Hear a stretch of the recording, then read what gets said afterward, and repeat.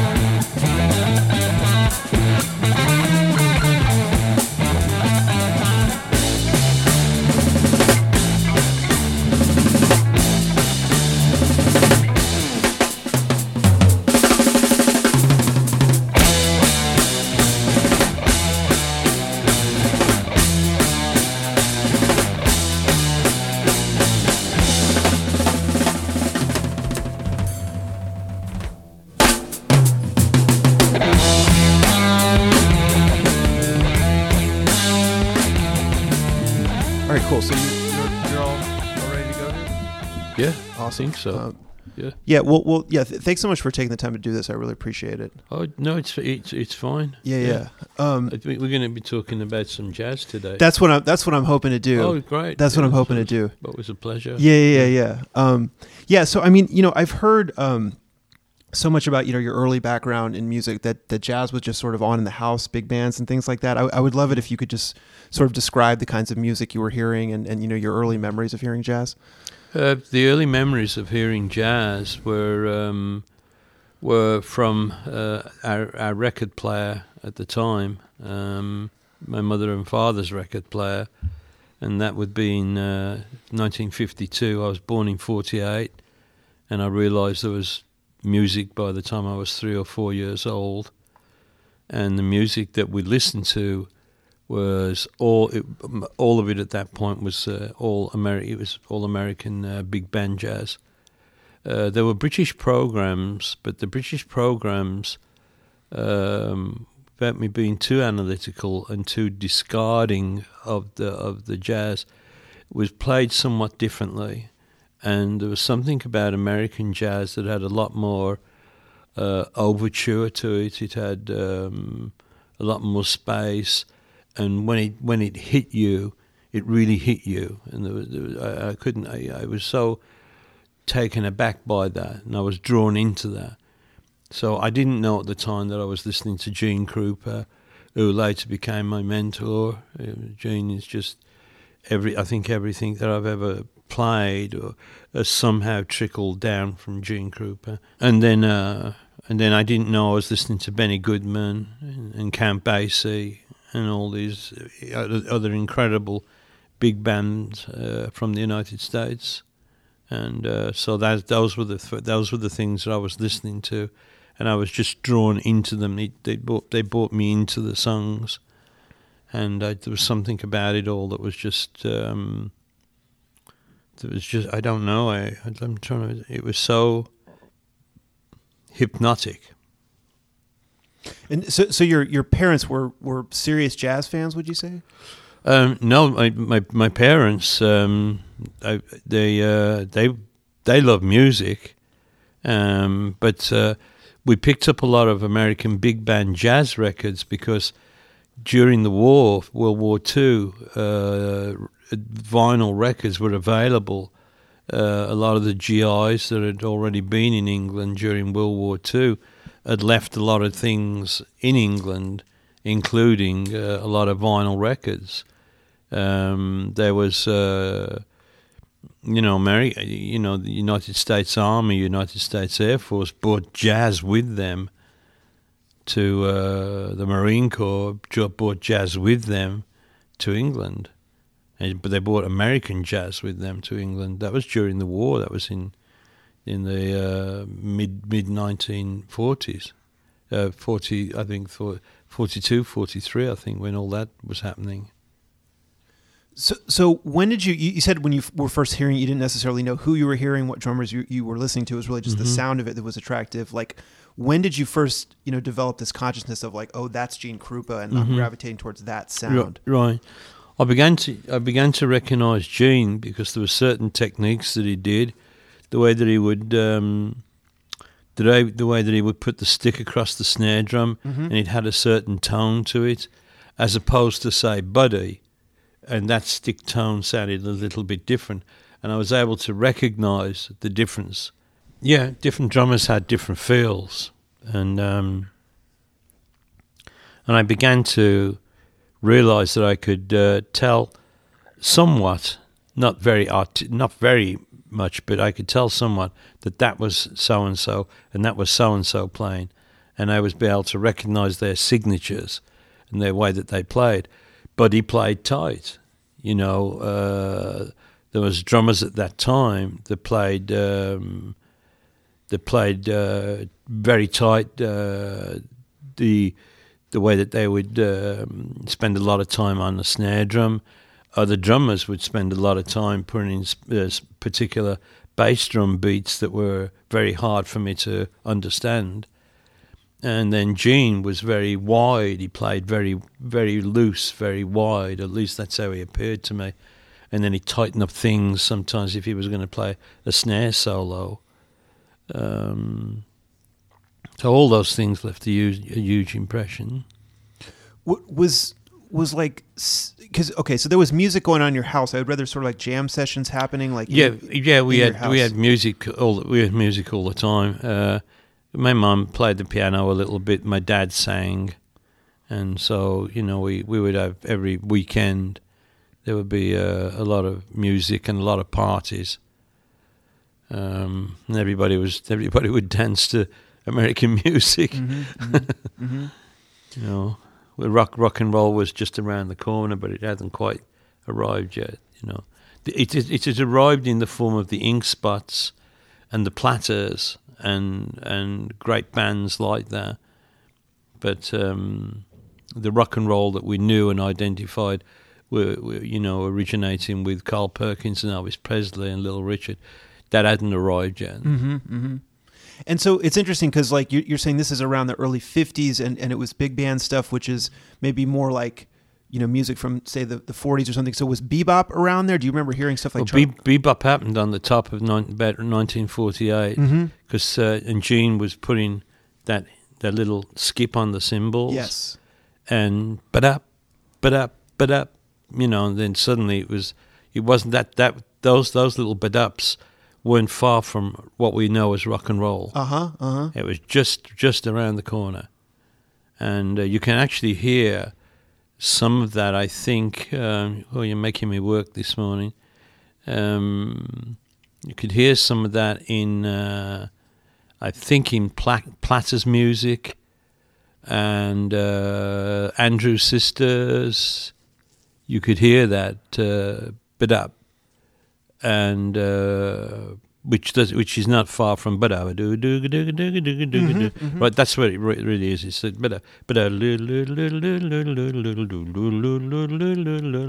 you go, and that's rock and roll. Right. So we were only 6 or 7 months from those things. Sure. Like, you know, when you would have been first sitting down at the drums, I think I read there was like a family friend who would leave his drums there like on Yes. one night, and then they'd be there the next morning and you could go play them. Like, Yes. when you would have been sitting down at those early times, like, you know, who were you? Were you trying to play like Gene Krupa type stuff, like swing type of stuff, or what would you have been doing when you were sitting down at the drums? Most of the time, I like to touch everything Mm-hmm. because I'd never seen a kit of drums. So seeing the drums when I came downstairs every Sunday morning, when everybody else was kind of sleeping it off, I was just a child. I'm only like 4 or 5 years old, so the brushes to me were like, you know, just something that was so alien. And I learned I'd press the hi-hat.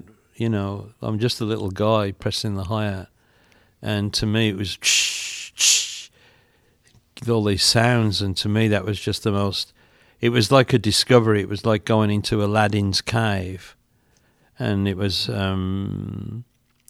just this marvelous experience. So just the experience of touching the drums, and look at how the rims shined, and looking the colours. You know, I believe the drum. I think now I'm going into this. I think the drum was maybe a blue pearl or something. I'm not sure, but so. I couldn't emulate anybody because I didn't even know what a stick was. You know, coming back to your question, but I would try to, you know, just tap them lightly. I didn't want to wake my mum up or my father up, and I would tap them just lightly, and there was something about that belonged to me. And it still belongs to me today, and when I die, I'll die with that. Because I was just born into that, and when I touched it, it felt completely normal, completely natural, and completely like, oh, this is something that, you know, all I have to do is travel on this path, and it'll show me what it is. So. And when did it get to the point where, you know, you felt like, you know, you were able to do something on the instrument, you know? Probably when I was about 5 or 6. You know, we weren't far from rock and roll then, but I would try to play like the backbeat for the Twilight Time. You know, I tried to play Sing Sing. That was one of the easier ones for me to try and play because of Gene's just wide open floor toms. They were just so nice. So it certainly wasn't easy to emulate, but I had my version of what I thought was Sing Sing, and I was playing tom toms, and that was like the easiest grappling hook that I could hold on to. The fact that when he went after he went from the floor toms up to that crash ride and started riding, that came a little bit later. That was something I had to try. Maybe when I was 8 or 9 years old, I was, you know, having to try that, and I've been trying it for the rest of my life. Yeah. So would you actually put the record on and play? Yes. Yeah. Yeah, we'd play the records and listen to the songs, and yeah. Oddly enough, something else that might be important to our listeners is that I was drawn by the New Orleans marching bands, and especially the funeral bands, because they are so syncopated that I was drawn into the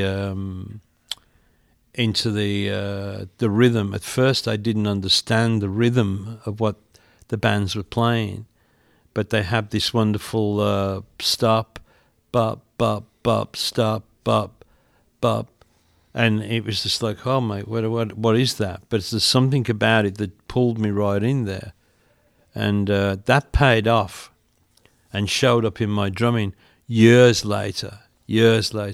And I still listen to the funeral bands, You know, if I'm just taking time out or doing recreation or whatever, I'll put on a funeral band, a New Orleans funeral band, because they have so much. There's so much intellectual freedom in what they're doing, and it's just wonderful. It's a beautiful way to play jazz. Yeah, so it's kind of like, you know, it's tough as a listener to kind of get a hold of, like, you know, where you were at musically before, say, around 68 or something, because, you know, when the first kind of recordings start to show up, like there's like, I believe there was this early band with Tony that was it called The Rest? Was that the first, like, serious band? Yeah, The Rest was the first serious band, but we were on. I think I met Tony when I was 15 and a half or 16. I'm not sure. But we formed the band The Rest, which was me, Mike Pountney, and Vic Radford at Slade Road School in Erdington, Birmingham. But we needed a lead guitar player, and we went and asked Tony to do an audition. It was insane, man. Asking Tony to play an audition. And of course, you know what? And he was so gracious, or he was humouring us or what. But he came in, Fender Strat, man, right there, bam. And he nailed everything. We asked if he could play like Johnny B. Good or, you know, or 12 bars. And he just... I'm like looking, going, oh my God. And perhaps we asked the wrong questions. He was obviously way above the pay grade. So you already had this kind of body of songs that you were wanting to play, or that you were playing with this band. Yeah, we were doing. To actually do gigs. You back then you had to play what was popular. So we would just emulate whatever was popular. You know, but we tried to put in a few of our own little things which weren't so popular. So I think probably every band, including The Rest, in 1964, I guess, 64, I think it was 64 or 63. We were, you know, we tried to throw in what the closest thing we could to a blues song, you know. And so it was like that. Were you hearing a lot of American blues on record as well? Like, in addition to the big band stuff, like, did you hear, I don't know, anything, you know, like Muddy Waters or something? Were those records around? Oh boy, yeah. Yeah, when I first heard Howlin' Wolf, I was gone, man. Presley blew me away with Jailhouse Rock and Heartbreak Hotel, but when I heard Howlin' Wolf, Spoonful, especially Spoonful, and I heard how he sang that and how all his guitar sounded, and I was just blown away. There was just something in there that was just like the very, very heart of my heart. Blues players, American blues players, were just like, I just got pulled right into it. Well, yeah, and it's interesting because, like, some of the first recordings that we can hear of you, like, you know, I found there's some recordings of the band Mythology, which I guess the Rest led into Mythology, I believe. Yes. Yeah. And some of those early recordings of Mythology, like, it sounds to me a lot like it's working from, like, kind of a template of maybe what Cream was doing, like taking this kind of like repertoire of like heavy blues. Yeah. I mean, was Cream like a big breakthrough? I think so. Absolutely. Yeah. Cream was in England. Cream was brilliant, and everywhere else they were brilliant. But yes, they were. I'd like to, before we go to Cream, I have to mention the Yardbirds, because the Yardbirds were really, I thought they were playing very authentically and just playing so well. And of course, they had three great lead guitar players come through that band. So yes, all those things I think influenced us. There was a plethora of music to listen to from Long John Baldry and just Graham Bond, everybody that was back then in the early 60s that was making music. And not forgetting our northern friends either, who were absolutely destroying everything with a new way of making music, and that was the Beatles in 1963. Yeah. And I imagine like Ginger Baker, with his very obvious jazz, roots and kind of, he was always very vocal about that being an influence. I mean, was he very striking at that time? Yeah. Yeah. Yeah. I mean, Ginger was, I just listened to Cream and just as them all, and then I would get sucked into Ginger's solos. But I love the way that he used his bass drums, the way that he threw them around, and it kind of reminded me a little bit of how Krupa would put that in. The drummer, I've forgotten his name now. The drummer who played with Little Richard would have a tendency to throw that bass drum around as well. And some of his things on Good Golly Miss Molly, it's just like, oh boy, what that guy was doing was just unbelievable, I thought. So, yeah. So you were really studying this stuff, picking out the little flourishes from each of these places. Yeah. Yeah. I was just, it's almost like it just turned me on. It turned me on. That's what it did. It turned me on, and I just lit up, and my everything went on, and my hearing just like I'm eating all that stuff. Yeah, I just love the sound. It seems like there's this very like pivotal phase with so we have like mythology going into Earth. Then this very like pivotal phase. I believe it's at like Star Club, like the residency that you were doing, like when you were playing these kind of long jams that, in my understanding, then started to turn into the first original material. Yeah, is that correct? Yeah.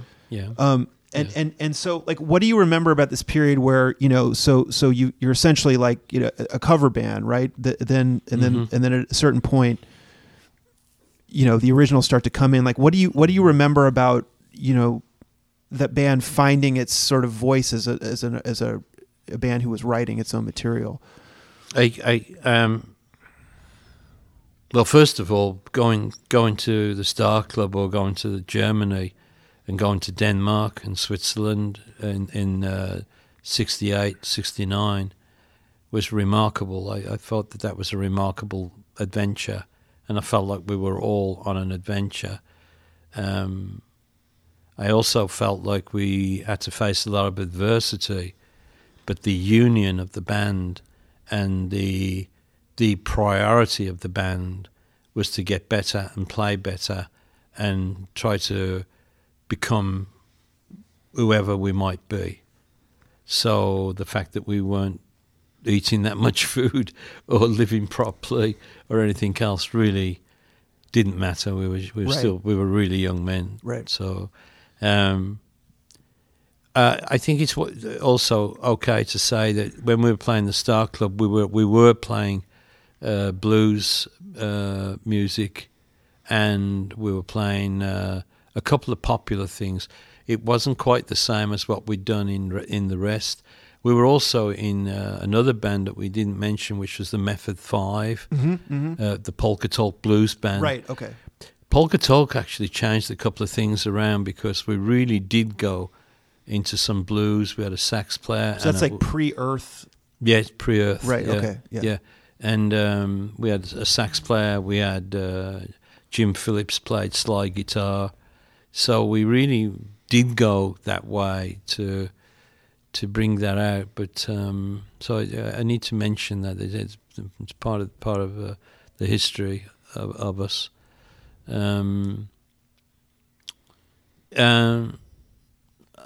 Jamming was a big thing for us, and our music was created through jamming. So that's how things started to evolve. We started to play with a lot of really great bands, English bands that were breaking, and we were always the warm-up band or the band in the middle or something. So I think one of the changing points is when Tony was Astor John Jethro Tull. Right, exactly. Yeah. Which was during the Hamburg days, but also this happened in Birmingham as well. And when Tony came back after a week, he said, we have to do more, we have to change, we've really got to do a lot more. And we started doing early morning rehearsals at the Aston Community Centre. And that's when we sat down and jammed, and we all kind of looked at each other, and we just jammed and jammed and jammed. And Tony would come up with a lick, but we were playing all the time. We were so tight that we almost knew what everybody else was going to do, and so it just happened. I'm not saying that we didn't put in some hard work, especially Tony, but that's how those things come about. Everybody seemed to know what they had to do. And the first song that we wrote it at Tony's house. It was called Wicked World. That was the first song we ever wrote. And then I believe the next song we wrote was Black Sabbath. We wrote that at the Aston Community Centre. Well, those two songs, like, it's really interesting because those two songs show, these very different facets of the whole thing. Because, I mean, Wicked World, it's fascinating because you put that on, and what you're playing at the beginning, it's just it's a swing, it's a swing, yeah, straight swing pattern. Yep. And so I don't know. It's just like you can just hear that, that you were coming right out of jazz on that track. Yes, yeah, very much so. Jazz and pop, we were playing straight pop, and one of the things that we learned to do in Black Sabbath, and so did other bands, and I'm just going to use as an example, I'm just going to use Taste, the band Taste, as an example of dynamics. And we used dynamics, and so did a lot of other bands. Zeppelin used dynamics. A lot of bands used dynamics. And so when we would do things like, for instance, Black Sabbath, the volume from this very quiet beginning to the actual volume and rage that was behind those louder chords, all the band went into the same force of energy. And that's using dynamics. So we're coming from that into this huge crescendoing, sound, which when we could afford getting a couple of more amps later, turned into a colossally loud and violent sound. Which is what we all loved. We loved that. That was just like what the fuck? It's brilliant, Well, it's interesting because, like, you can take Wicked World and maybe you can, trace the kind of pattern you're playing there to, like, like we were saying, to the earlier music. But something like Black Sabbath, the song, that's, to me, it seems to me like, where the band kind of finds its sound, and then like where, you're playing things there that I don't necessarily know what the kind of precedent was. It seems like you're finding, what, how you sounded in a way on a track like that. Is that? I was beginning to realise that I play orchestrationally. So I've never regarded myself, since I found out I play orchestrationally, I've never regarded myself as a drummer. In fact, I have a lot of problems keeping time and being a drummer. I'm not sure what that's supposed to look like. However, playing orchestrationally, I paint in pictures, so I follow anything. If Ozzy says a couple of words or a melody, I'll play to his melody. That's where my heart is, inside that kind of structure. And I do that with Geezer. If Geezer just plays one bass note, I can structure all around him.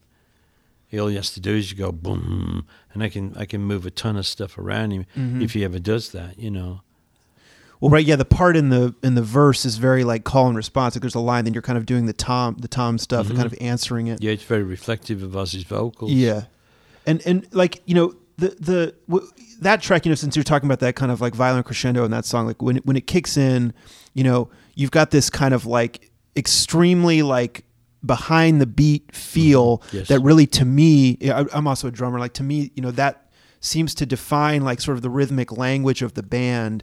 This extremely like, it's almost like you're dragging the beats out as long as they could be dragged out before they have to kick in. Like where does that super, because you can trace that to kind of a swing idea too. It's definitely swing. But where does that come from, playing those super slow tempos at this kind of like very behind the beat thing? Like it felt natural to do that. Yeah. And it all I'm playing is just I'm playing jazz throughout the song Black Sabbath. It's just a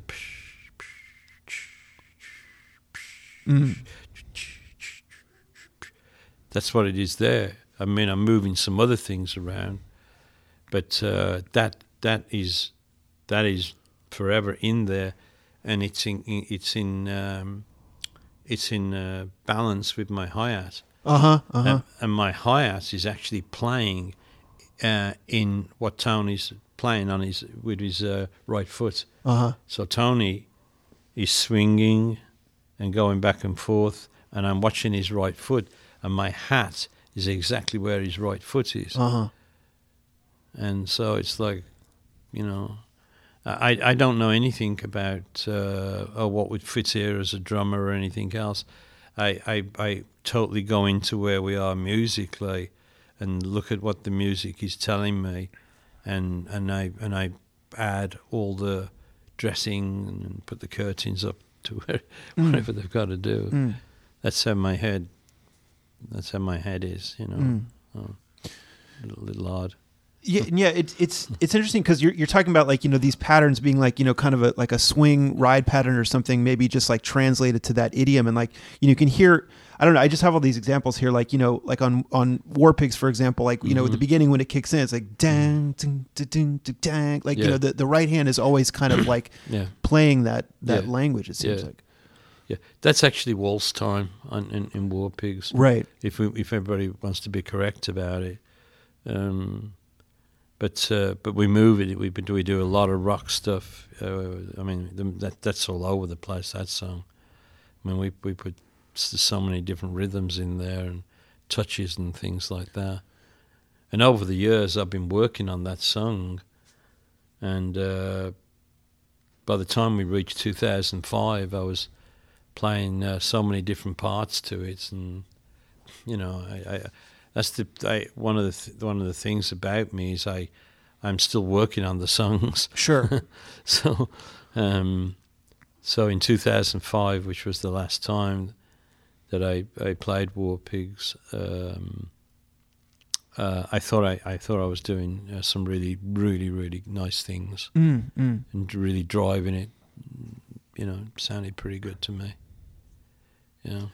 And that hi-hat part is so interesting. Like kind of like on the break on the verses, like that little like like to me that little like offbeat hi-hat thing, like that seems to me kind of like almost like what a swing drummer would do with a hi-hat. Yeah, it is. You're right. Yeah.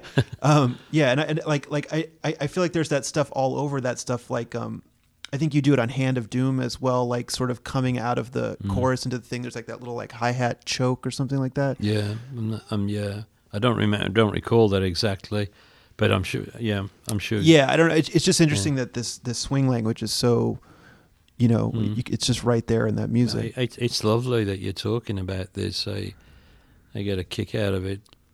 Yeah, I mean, were those little hi-hat things like something that you would just be like, you'd hear Krupa do something like that and you'd want to kind of like lift one of those out and like kind of take that little technique into your playing? Yeah, in Hand of Doom, I just wanted to do from a closed hat to open it up and just put things in there to move it around. The idea is to move the song along and add things that do not distract the vocals, do not distract the bass, and do not distract the drumming. The guitar. So the idea is to actually play in the band, play drums. Absolutely. Yeah, and like that song too. Like I was gonna mention Behind the Wall of Sleep too, but like specifically Hand of Doom, like the verse part has such a sort of a funky quality to it. Yeah. And like, I'm wondering, you know, were there drummers by that time that you were listening to kind of like in that idiom? Like, you know, how did you kind of master that feel to make it sound so smooth and have such a groove to it?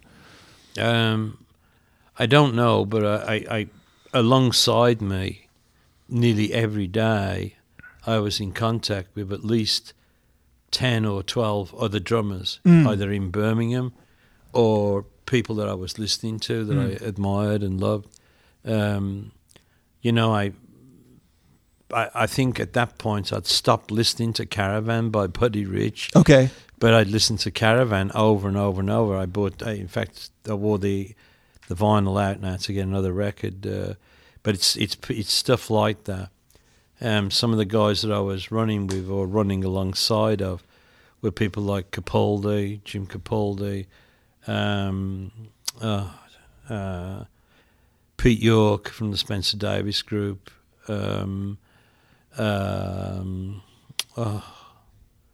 Mick Kelly from Spooky Tooth. Mm-hmm.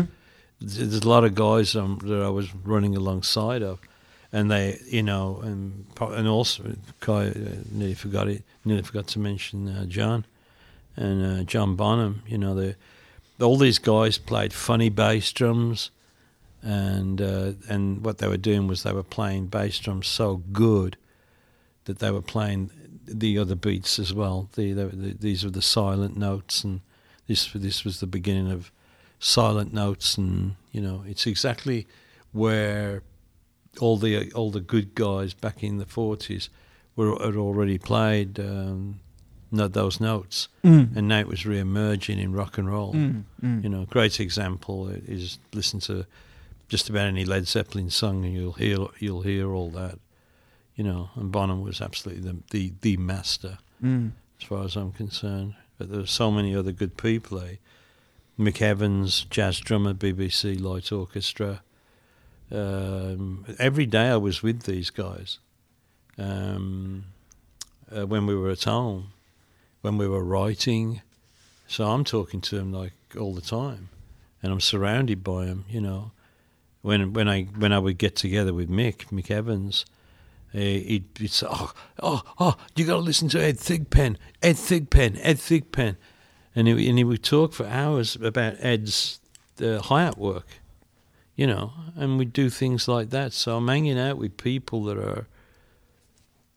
that was where. So if some of that stuck on me, it's no wonder some of it stuck on me. I used to sit behind Jim Capaldi when he was in a band called Deep Feeling. So. Let's say Jim was sitting on that chair right there. I'd be sitting there, that's 3 feet, and I'd be just watching Jim play his chops, man. You know, I'm looking, and you know, I'm just like looking at all these different things, trying to learn something, trying to figure some things out. Was John a big jazz listener? Oh, he could play jazz like a MF. Yeah. But he played a backbeat. Uh-huh. He kept it simple. He was keeping it simple. He played a backbeat, and what he could do with his feet was nobody's business. Sometimes he'd play on one of my kits, which had a double bass drum, and I can't believe what he did with 2 bass drums. I have a number of friends today who play 2 bass drums unbelievably well. And I often think sometimes if John was still alive, what he would have done with 2 bass drums now. He was so it's just he would come in and play 2, but he'd play my drum kit, and I just look there and I just go, oh my God, this guy's just incredible, you know. So he needed to play them. Yeah. So he needed to do that. He understood jazz. I think a perfect example of great cymbal work with John Bonham is in Stairway to Heaven. Dum da da dum dum boom boom boom boom boom, and everything he's playing right there has been learnt from the masters who came before us. It's absolutely spot on and absolutely perfect. Just like sort of going back to this that kind of like behind the beat feeling we were talking about. Like I think I read something about like Iron Man in particular that like, you know, I think you said like you found the lyrics really sad or something like that. And like, I guess I'm wondering, and you know, you're talking about playing like orchestrationally. It seems like, you know, the emotional content of the song is like very important in like coming up with the parts. Like, what do you remember about, I mean, Iron Man to me, you know, that's obviously like a very, you know, definitive track again, in terms of like your feel and in terms of the way that you would play, you know, that kind of backbeat thing, really sitting back in the music. Like, you know, what do you remember about like that riff and like figuring out, you know, how to respond to that riff? One of the things about sitting back is it creates a wider picture. So it gives you more depth, and it gives the impression of being louder.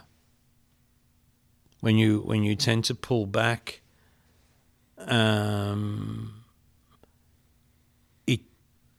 it tends to give it more volume. At least it did for me. It made it more draggy or more solemn. There's something about it. It has a characteristic all unto itself, and I love to do things that would pull back a little bit or play behind. It's a way of, you know, the guys could detune, and they did. That would be a way of them creating more volume and more dark. And when with drums to create that, you can just pull back a little bit and have almost like it's almost like trying to have an idea about what you think is morbid, and then play morbidity, then create morbidity with your drums. So I played a lot of toms, as you know, and but that was one of the things that I did. Iron Man. Iron Man, I felt was a very sad song, so it felt like the right. I felt like the right thing to do. I played really simple, full of toms, full of darkness, just full of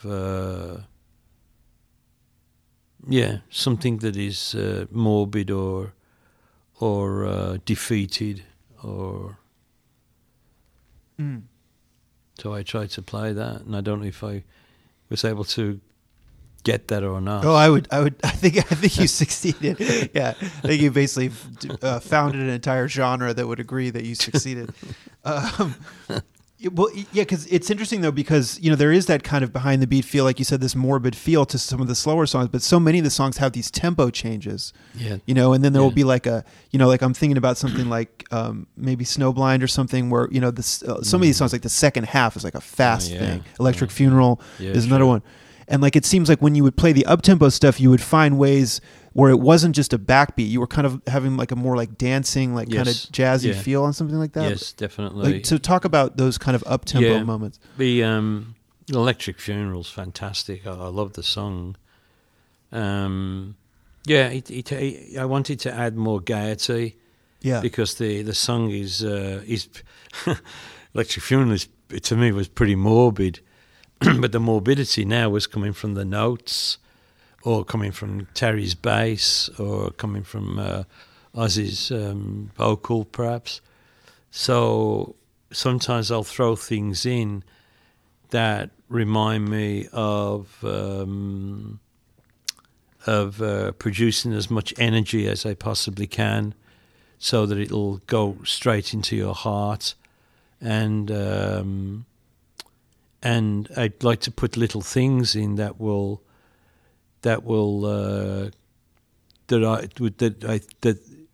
I think will create even more highlights to what the guitars are playing. You know, I'm a big Halloween fan, so I I can imagine. All my drumming is imagination. You know. So, yeah, it just seemed like that would be the thing to do, is just to fill up fill up all those things. Sometimes when Terry would have to play a bass part, he would have that's where he would have to be. He would have to stay there. Yeah. Because he's like running the show right there. So that leaves me free to move around, you know. That's another thing that we did. If Terry's playing busy, I play simple. Mm-hmm. Mm-hmm. If he's playing wide, I have a lot of room. And we always used to do exchanges like that. Mm-hmm. Mm-hmm. So we give each other a lot of space to work in. Trying to think. I'm still stuck in Electric Funeral. What was the other song that you mentioned? I think I mentioned Snowblind, you know, being as another one that has kind of a second half which increases in tempo, but when you're playing this very interesting pattern that's not necessarily just like it's never just a backbeat. There's always a lot of like, you know, interesting like jazzy sort of cymbal stuff going on. Yeah. You know. Yeah, I'm trying to recall it. Can you recall it?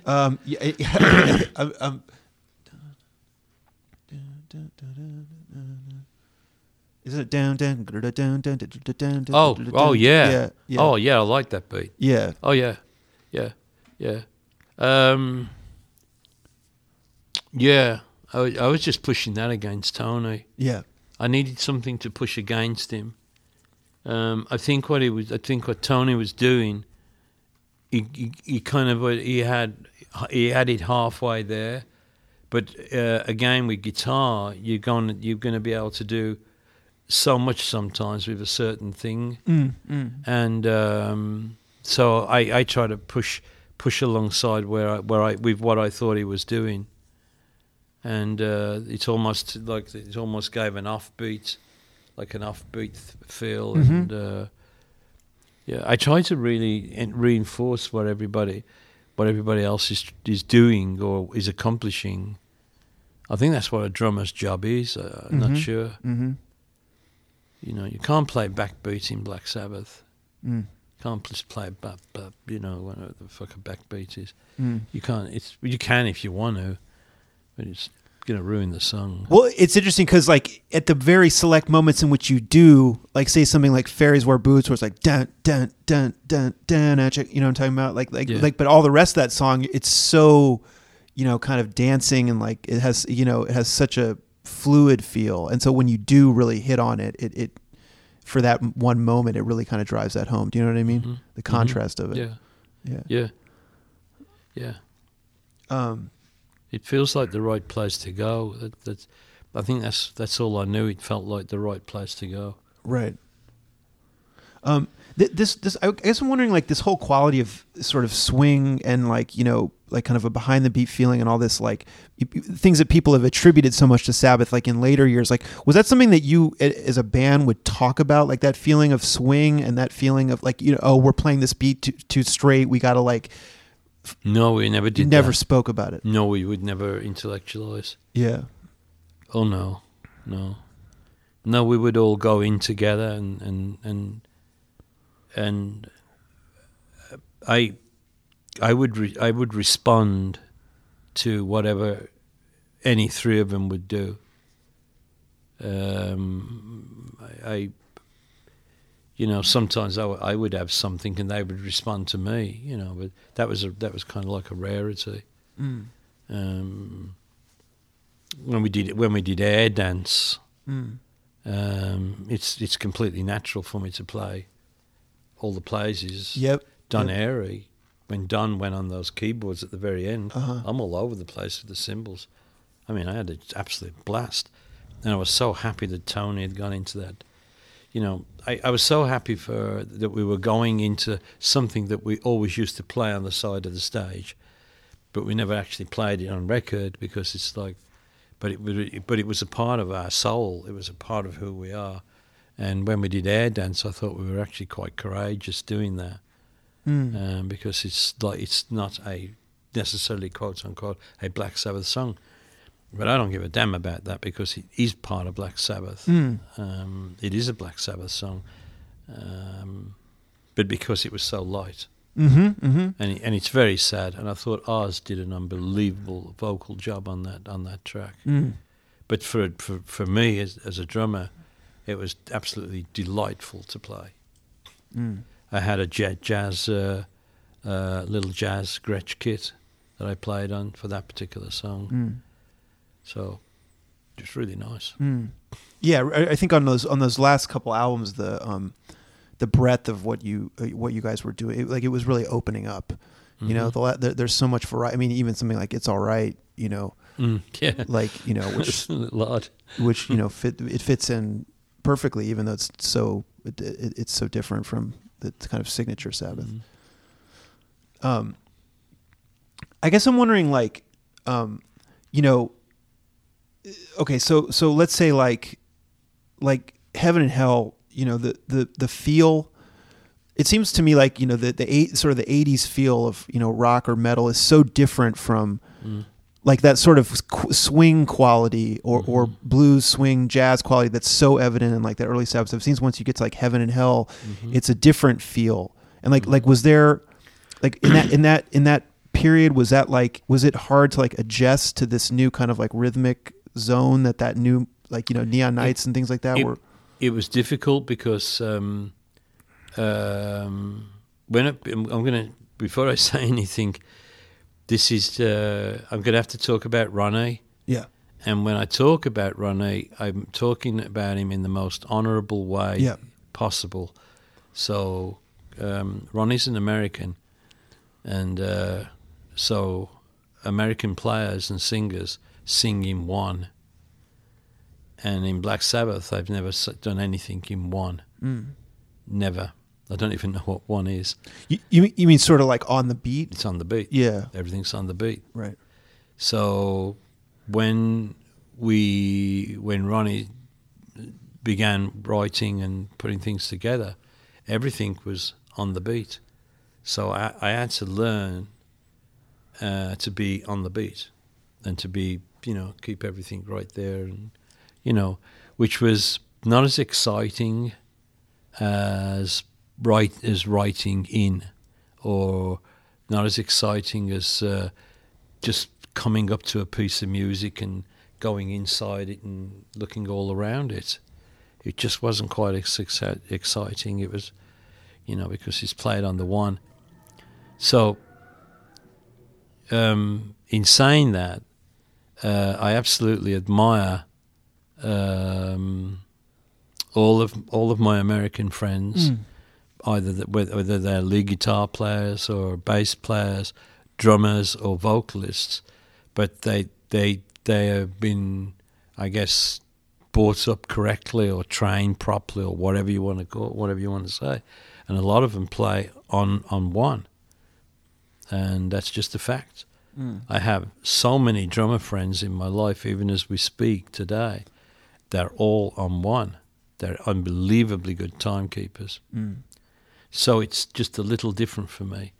When I don't have to do that, when I'm not restricted to playing one on the one, then I like to move around. There's just something about that gives me a lot more freedom. Yeah, so suddenly I had to become like a drummer. Right. I had to become a drummer. Right. It's just like, oh God, it's like fitting a new pair of pants. Yes, exactly. And it felt actually quite uncomfortable. Yeah. Like something I forgot to ask, you know, before, like, you know, in terms of like the reference points, you talked about, you know, all your personal sort of jazz heroes and reference points, like, yeah. And we know that, you know, I believe Tony was listening to like that Django Reinhardt was an inspiration. Yes, he was. Yeah. Like within the band, were you talking about jazz with Geezer and Tony? Oh yeah, yeah. We'd warm up with like a jazz melody, you know, before the show.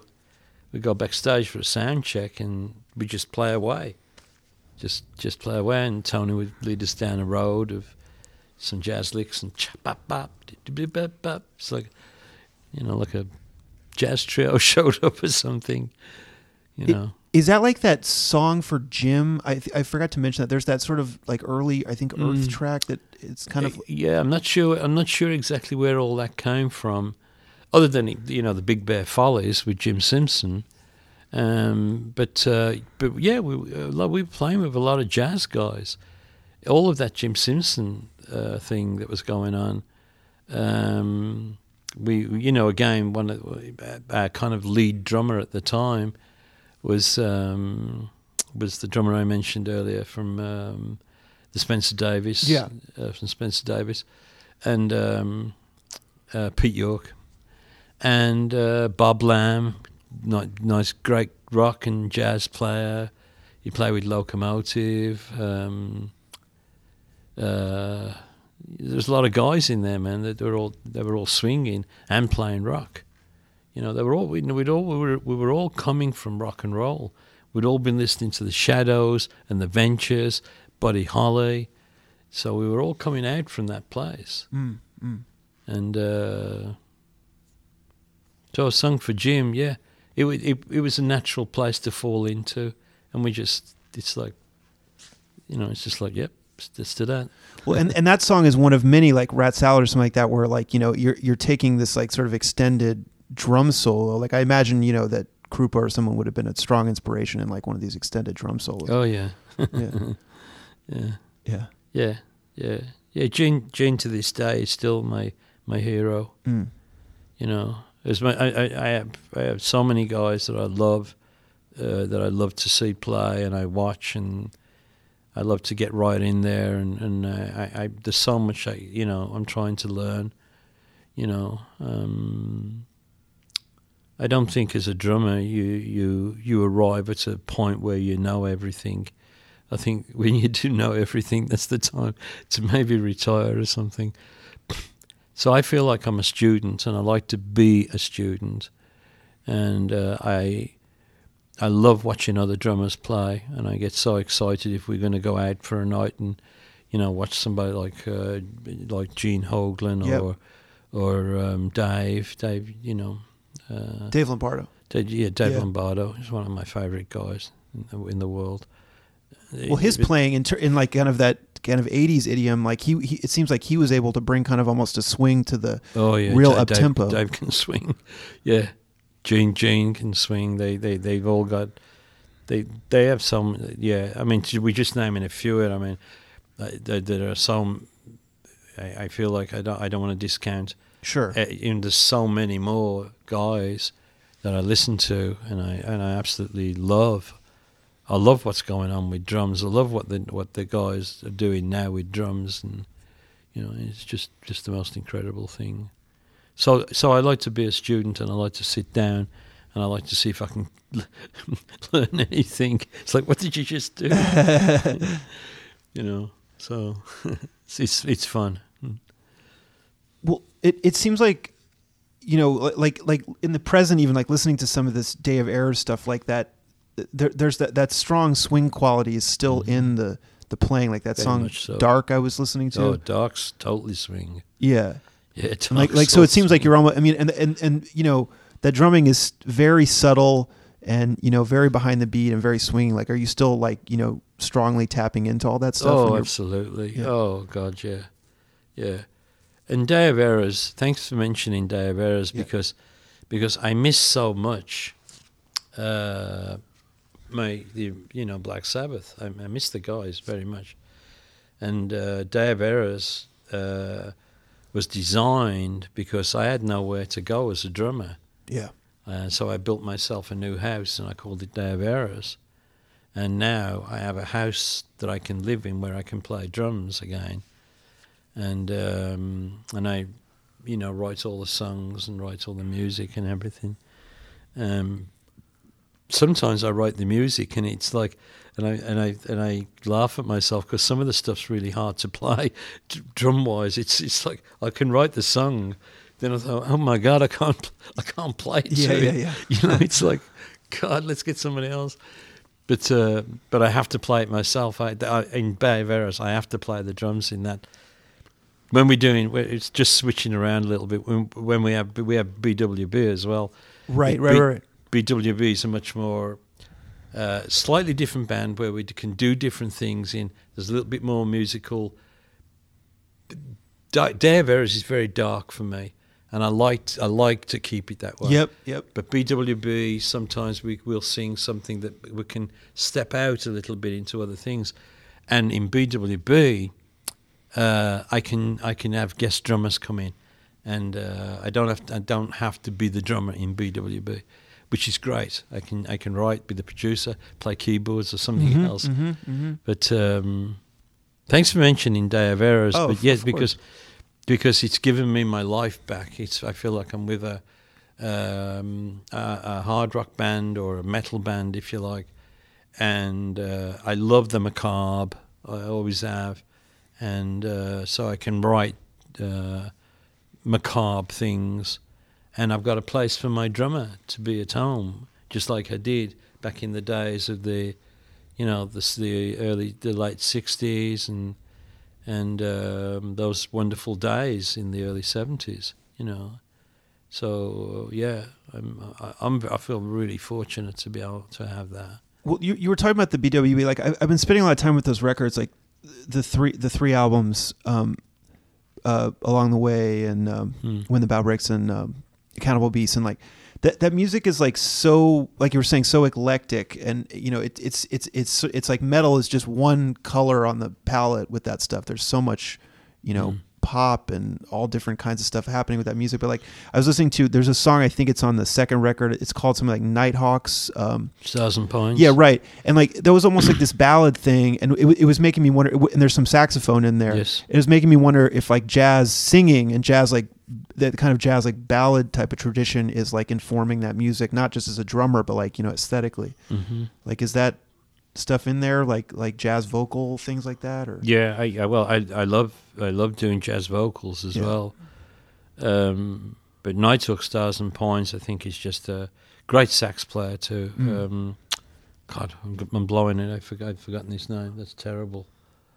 Oh, we'll have to look on. We'll add. Yeah, we'll have to look on the CD. Yeah.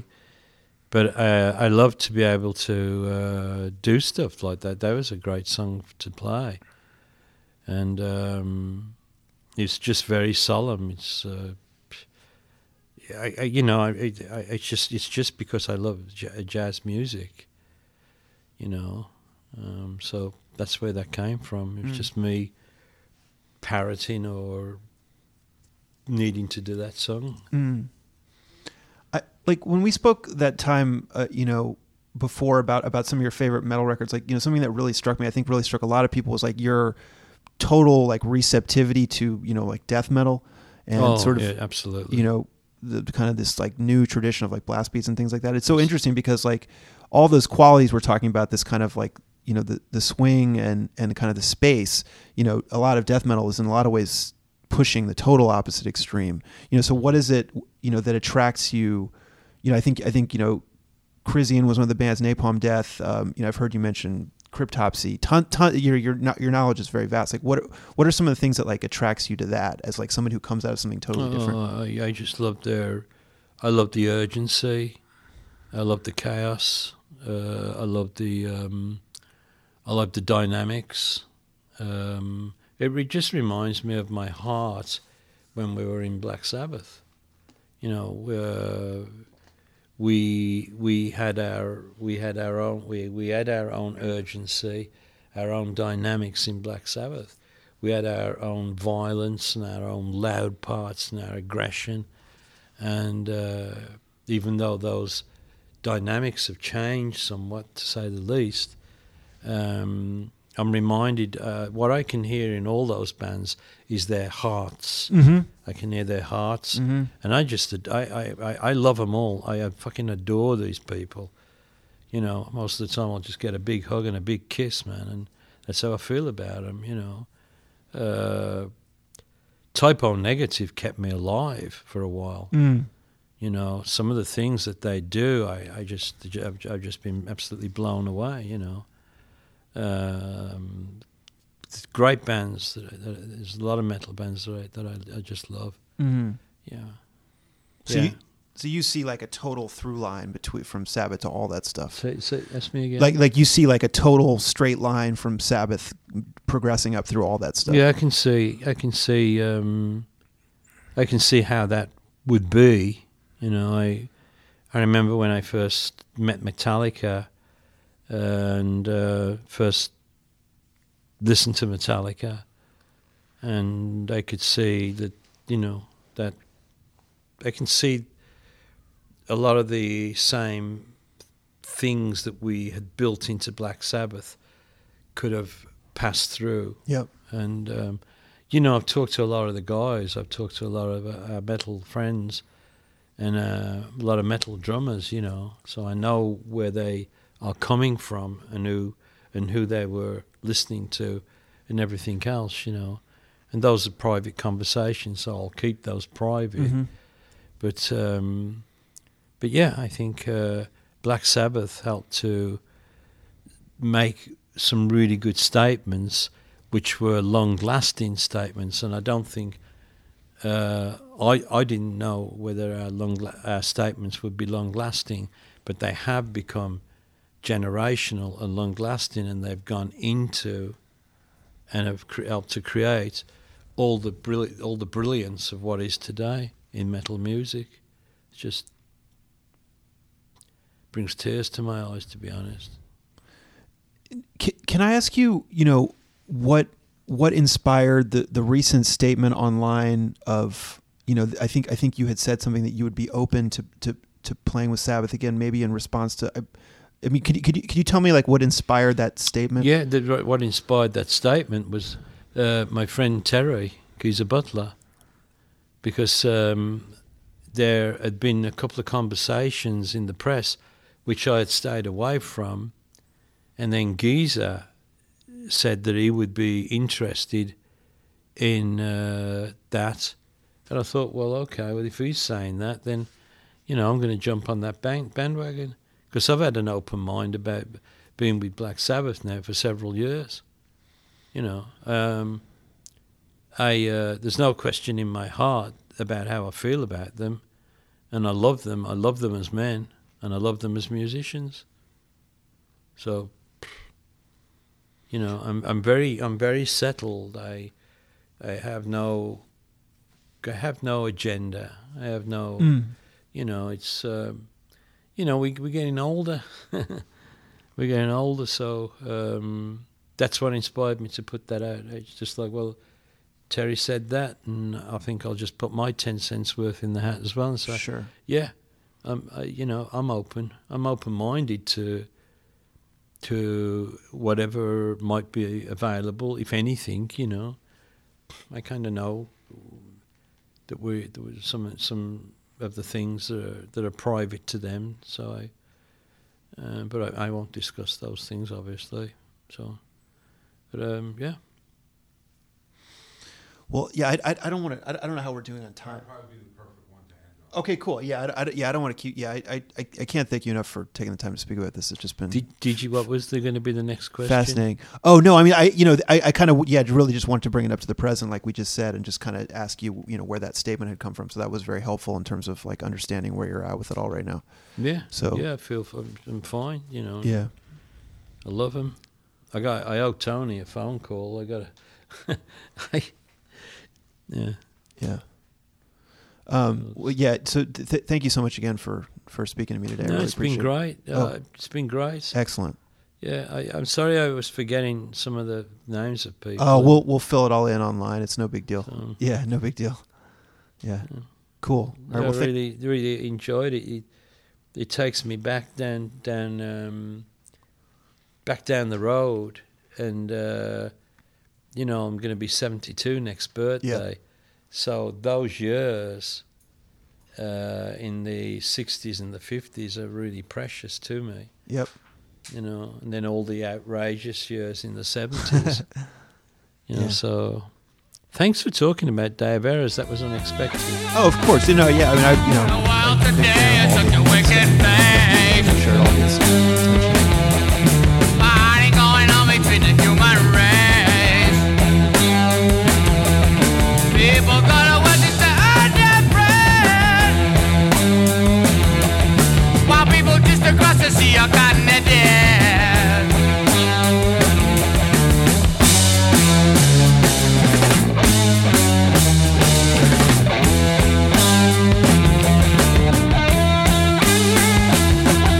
A politician shot